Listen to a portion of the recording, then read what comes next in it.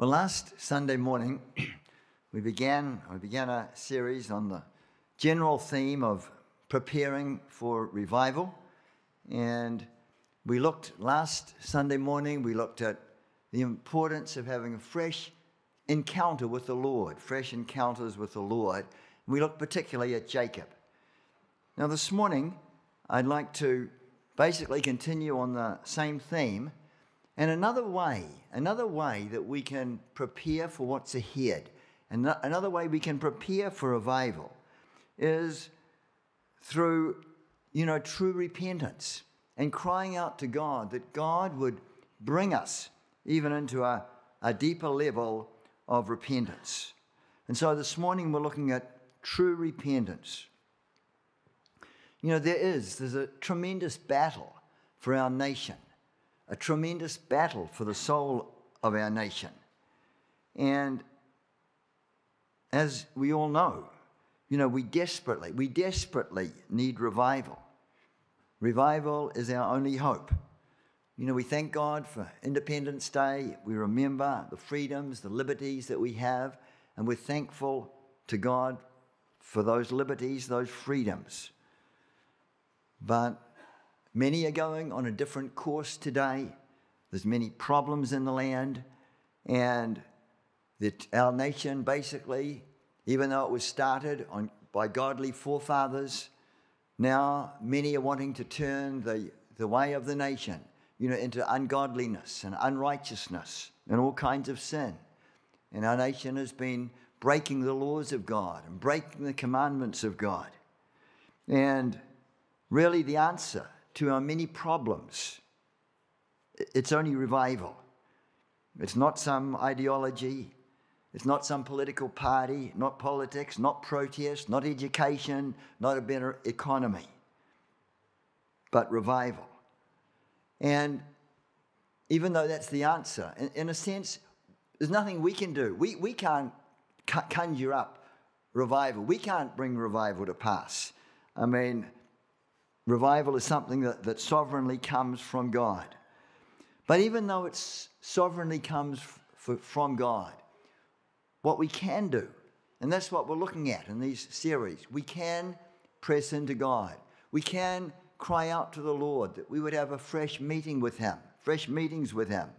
And we can cry out to the Lord that God would bring us to a deeper repentance, so that we can be used of Him, in this coming revival.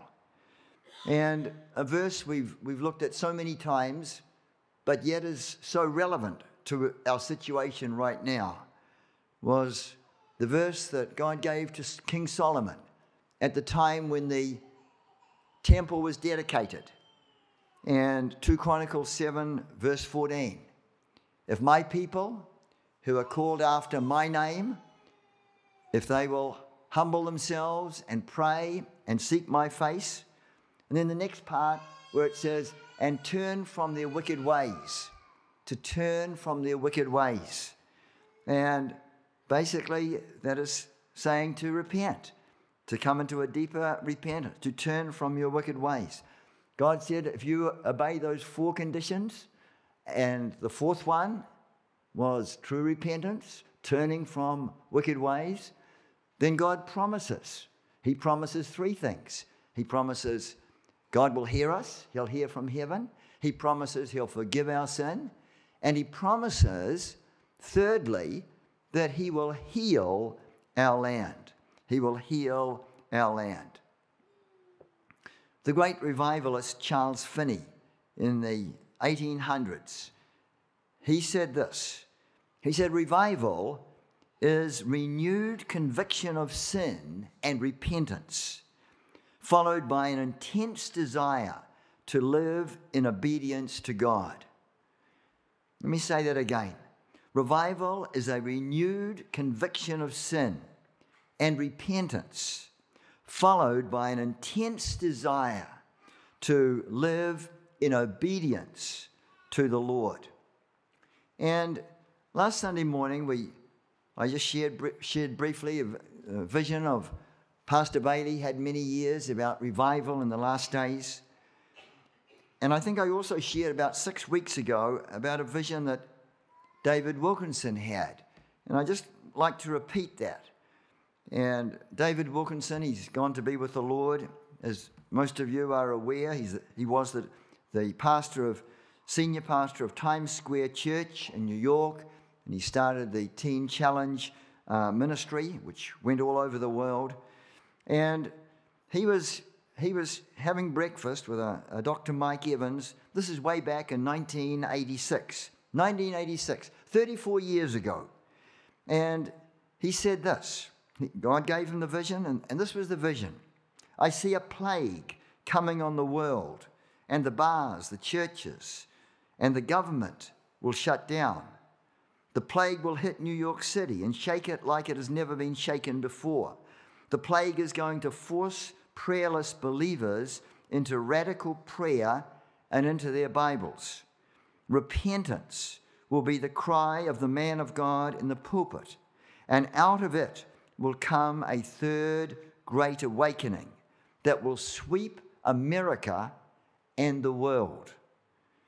And he says the third great awakening, the first great awakening was in the 1700s in America, and when godly men like Jonathan Edwards and then Charles Wesley came from England, and also George Whitefield, and preached, thousands turned to the Lord. Thousands upon thousands turned to the Lord.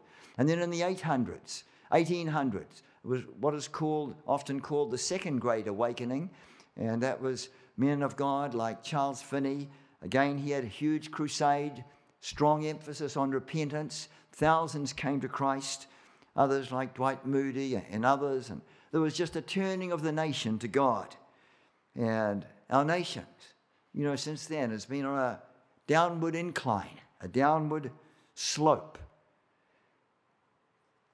But we believe God. God will move again, and there will be a third great awakening. In other words, there'll be great revival, outpouring of the Spirit, which will sweep America, and not just America, even the nations of the world. And, one way which we can prepare, for revival is to cry out to God and ask him that he will draw us afresh to himself. I mean, really, even that's a gift of God. Even repentance is a gift to God, is a gift from God. But we must ask God that he will come and he will work in our hearts, and he will bring about a deeper work of cleansing and repentance in our lives. Really, repentance is at the very heart of the gospel. In Matthew's Gospel, chapter 3, and in verse 2, John the Baptist said, "Repent, for the kingdom of heaven is at hand." And then in Matthew 4 and verse 17, the first message of Jesus, "Repent, for the kingdom of heaven is at hand." And then the first instruction of the Apostle Peter on the day of Pentecost. The people were convicted of their sins. There was great conviction of sin. And they cried out, "What shall we do?" And the first thing that Peter says, he says to repent. Repent. That's the number one. First thing was to repent. And then in Acts chapter 3 and verse 19, and Peter is preaching there, and that is the occasion when the man who was born paralyzed, he never walked, and Peter prayed and spoke in the name of Jesus, and he was walking and leaping and praising God, and the power of God came upon him, and a mighty miracle. And then in Acts 3 and verse 19, Peter is preaching, and then he tells them, he says, "Repent and be converted, that your sins may be blotted out." Now, in the King James, that's the King James, it says, "when the times of refreshing." But in the ESV and in the Amplified, which I think is a more accurate translation, it says it like this: "Be converted, that your sins may be blotted out, so that the times of refreshing will come." So that the times of refreshing shall come. So repentance, when God brings repentance, repentance leads to blessing. repentance leads to refreshing, and times of refreshing will come. And, the rains in Israel, they had the rain, they had the former rain, they had the latter rain. And that latter rain would bring the harvest to maturity. And, people would rejoice, would rejoice when the rain would fall and the rain would come and the refreshing, and it would bring that crop to maturity. And it was the same with the former rain and in the latter rain. And as those rains came, there'd be great life and tremendous blessing for the nation. And so as we repent, as this is a deeper work of God in repentance, there comes, a greater refreshing and a great blessing from the Lord. When the Apostle Paul preached in Athens, he preached there in Acts 17 and verse 30, and he says, the time of this ignorance God winked at, but now commands all men everywhere to repent. That was the message. That was the message he preached. And then when it speaks about the elementary doctrines of Christ in Hebrews 6 and verse 1, the first one that's mentioned is repentance, the foundation of repentance from dead works. Now I want to look at just six aspects of true repentance, 6 aspects of first repentance. And firstly, there must be a confessing or an acknowledging of our sin. James 5 verse 16 says, confess your faults one to another. Proverbs 28 and verse 13 speaks about, if we hide our sins, we will not prosper, but he who confesses and forsakes them shall have mercy. There must be a confessing of our sin. In Psalm 51, speaking of David, it said, I acknowledge my sin. There must be an acknowledgement of our sin. And so the second aspect of repentance is turning. In 1 Thessalonians 1 and verse 9. And this was the occasion in Paul's missionary journey when he preached and he started a church. He pioneered a church in the city of Thessalonica, and he's writing to them sometime afterwards. And he writes, and in verse 9, he said, how you turned from idols to serve the living God. They turned from idols to God, and they served the Lord with all their being. And so there's a confessing, there is a turning. Also, repentance, there is, number 3, there is a sorrowing, a sorrow. There must be, we're sorry, I've done wrong, and we're sorry for that. The parable of the Pharisee and the publican, the Pharisee was full of all his good deeds and how good he was. And he rejoiced he wasn't like that publican or tax collector. And he said, I pay tithes of everything I get, and tithing is good. But he was boasting about it. He said, I fast twice a week. Not that fasting is wrong, but he was boasting about all the things he did. And then there was the publican who was truly sorrowful. And in Luke 18, verse 13, he just beat on his breast. He smote upon his breast, saying, God be merciful unto me, a sinner. God be merciful unto me, a sinner. There was a sorrow, a godly sorrow that was there. And then fourthly, repentance is a forsaking. Some people, they can confess, they can turn, they can be sorry, but it's not true repentance if they're not willing to forsake that sin and turn from that sin and have nothing to do with it. Proverbs 28, verse 13. He that covers his sin will not prosper, but whoso confesses and forsakes that sin will have mercy, And as I said, some people will acknowledge their sin, they're even sorry for it, but they're not willing to forsake their sin. And then fifthly, true repentance revolves changing. And repentance is a changed mind, a changed mind that results in a change of direction. A changed mind that results in a change of direction. If we're going one way, there's a change of mind, we turn around and we go in another direction. Like that prodigal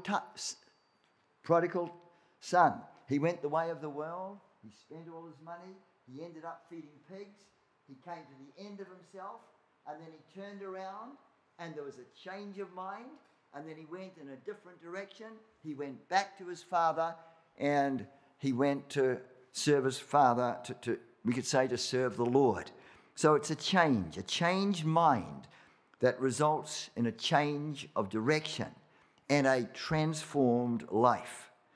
And the Greek word one of the Greek words for repentance is metanoia. And meta means change, and noia, it means mind, like a changed mind, a transformed life. And then sixthly, there's the thought of restoring or restitution. And true repentance involves restitution from the past. Luke 19, verse 8, Zacchaeus. And Zacchaeus stood and said unto the Lord, this is when, the Lord had been to his house for a meal, and Zacchaeus, there was great conviction in his heart, and there was there was true repentance. He was sorry for the things that he'd done, and how he cheated people and asked more tax than he should have. And he said, behold, half my goods I give to the poor. And if I have taken anything from any man by false accusation, I restore him fourfold. Book was written a number of years ago by Jimmy Voss, who was a wiretapper, and he made thousands of dollars illegally and was converted at a Billy Graham crusade. And he virtually had to sell everything that he had, but he did it, and he paid back everything that he'd stolen or got illegally. He paid everything back, and it was quite an amazing testimony.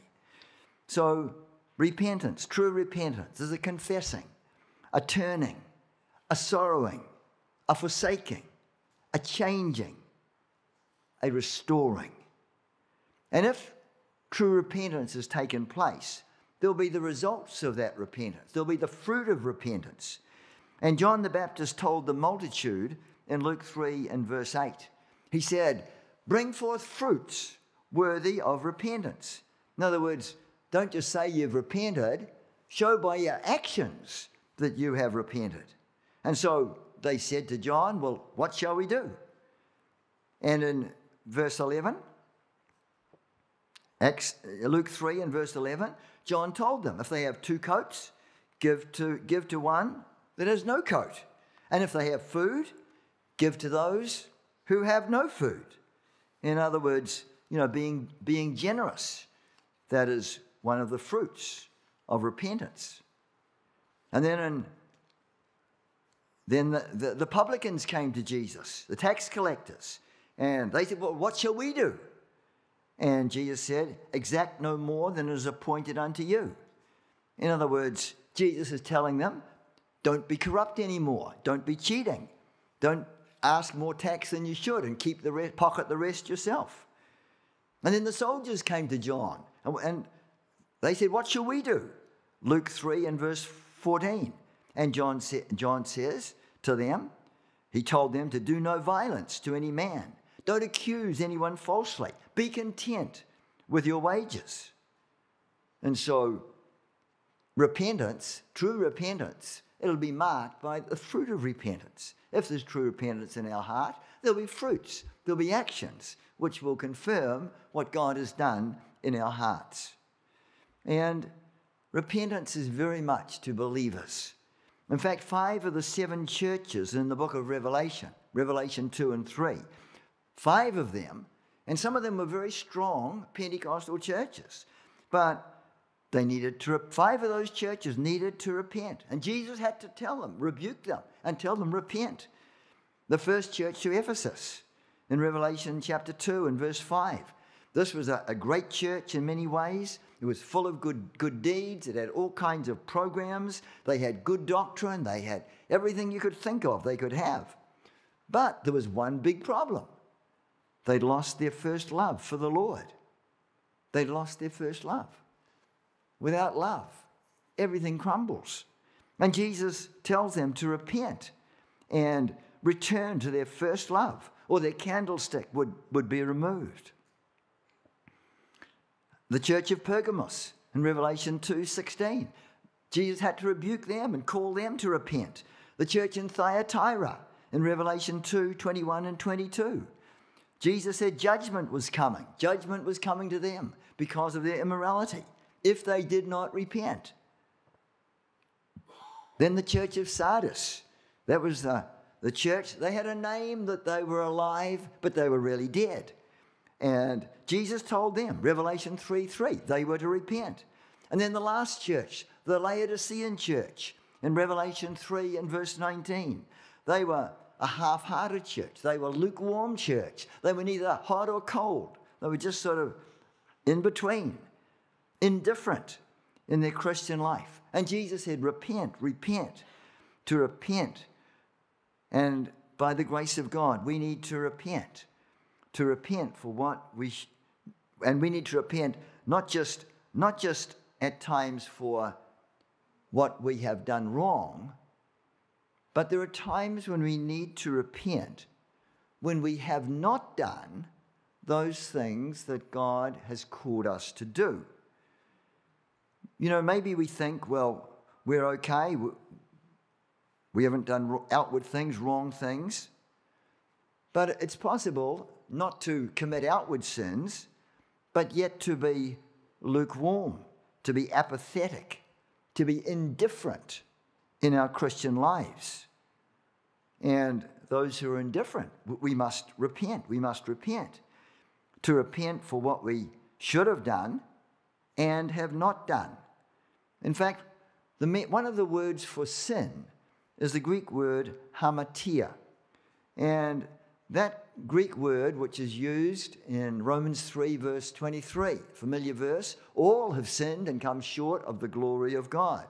All have sinned, hamartia, and come short of the glory of God. And the meaning of that Greek word, it means to miss the mark, to miss the mark.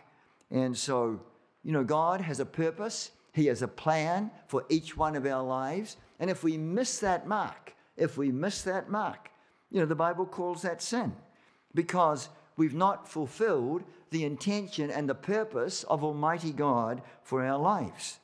So it is sin, you know, just to be remaining stationary in our Christian life. You know, really in our Christian life, if we're not going on, we're going back. And so by the grace of God, we have a purpose. You're a person of destiny. You're a person of destiny. God has a plan. He has an awesome destiny for every one of our lives. And each one is different. We can't copy somebody else. God has a unique destiny for your life. And so it is sin to miss coming into what God has in store. And we need to pray that we will, day by day, we will fulfill the mark God has for us, not just in our life, but, you know, day by day, week by week, month by month, year by year. By the grace of God, we will accomplish those things that God has planned even from the foundation of the earth.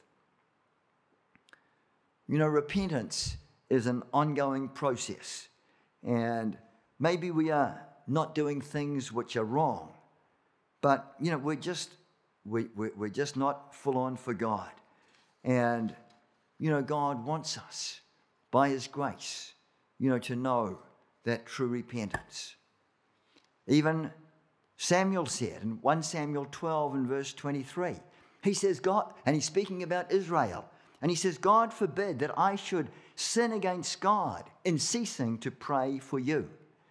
And, you know, the prophet Samuel was saying that he did not want to sin by failing to pray for Israel.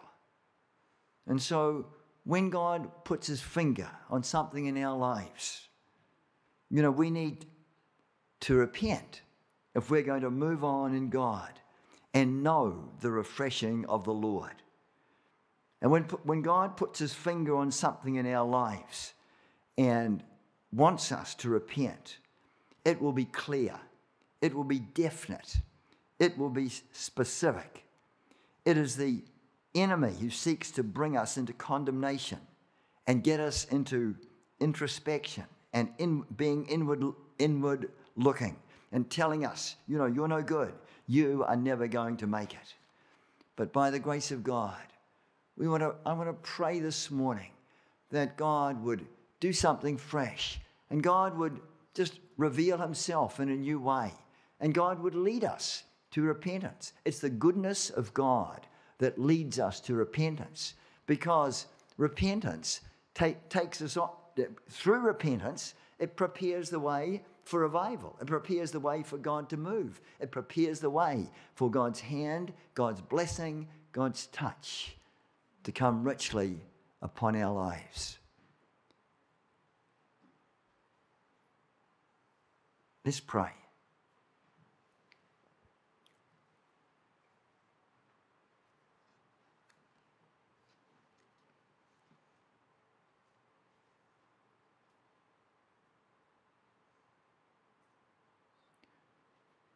Lord, we pray, oh God, Lord, that you would come, you would draw us unto yourself. Lord, you do a deeper work in our lives. Lord, we ask you that you would come. Lord, you would show us things which are not pleasing to you in our lives. Maybe things we've done. Maybe things we've not done, which we should have done. Oh God, and Lord, we pray, Lord, give us a tender heart. Lord, that we would be those who would repent before you. And Lord, we would be those, Lord, who would turn to you and be changed and be transformed. Oh God, Lord, may we search our hearts. Lord, try our hearts. Lord, see if there be any wicked way in us and lead us in your way everlasting.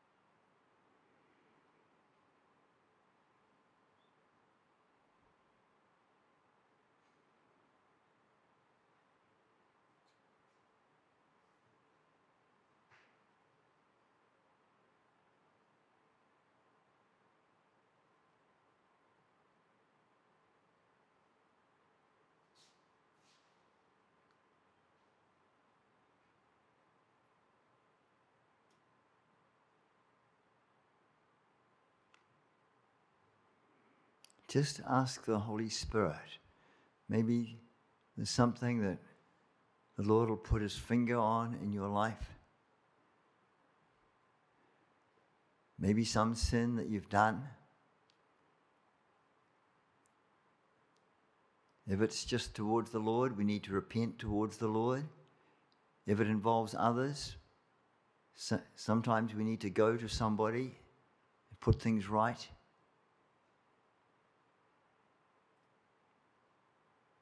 Maybe it's something that God has spoken to you about and you have not done. Maybe it's something you should have done but you haven't.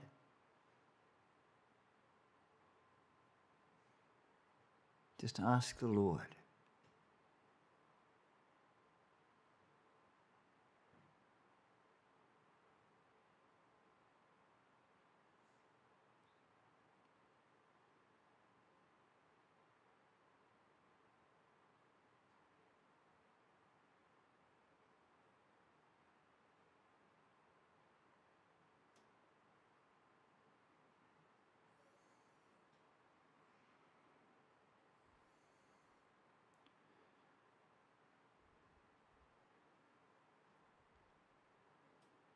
Lord, we pray that you would take us on, you would lead us into even deeper areas of repentance.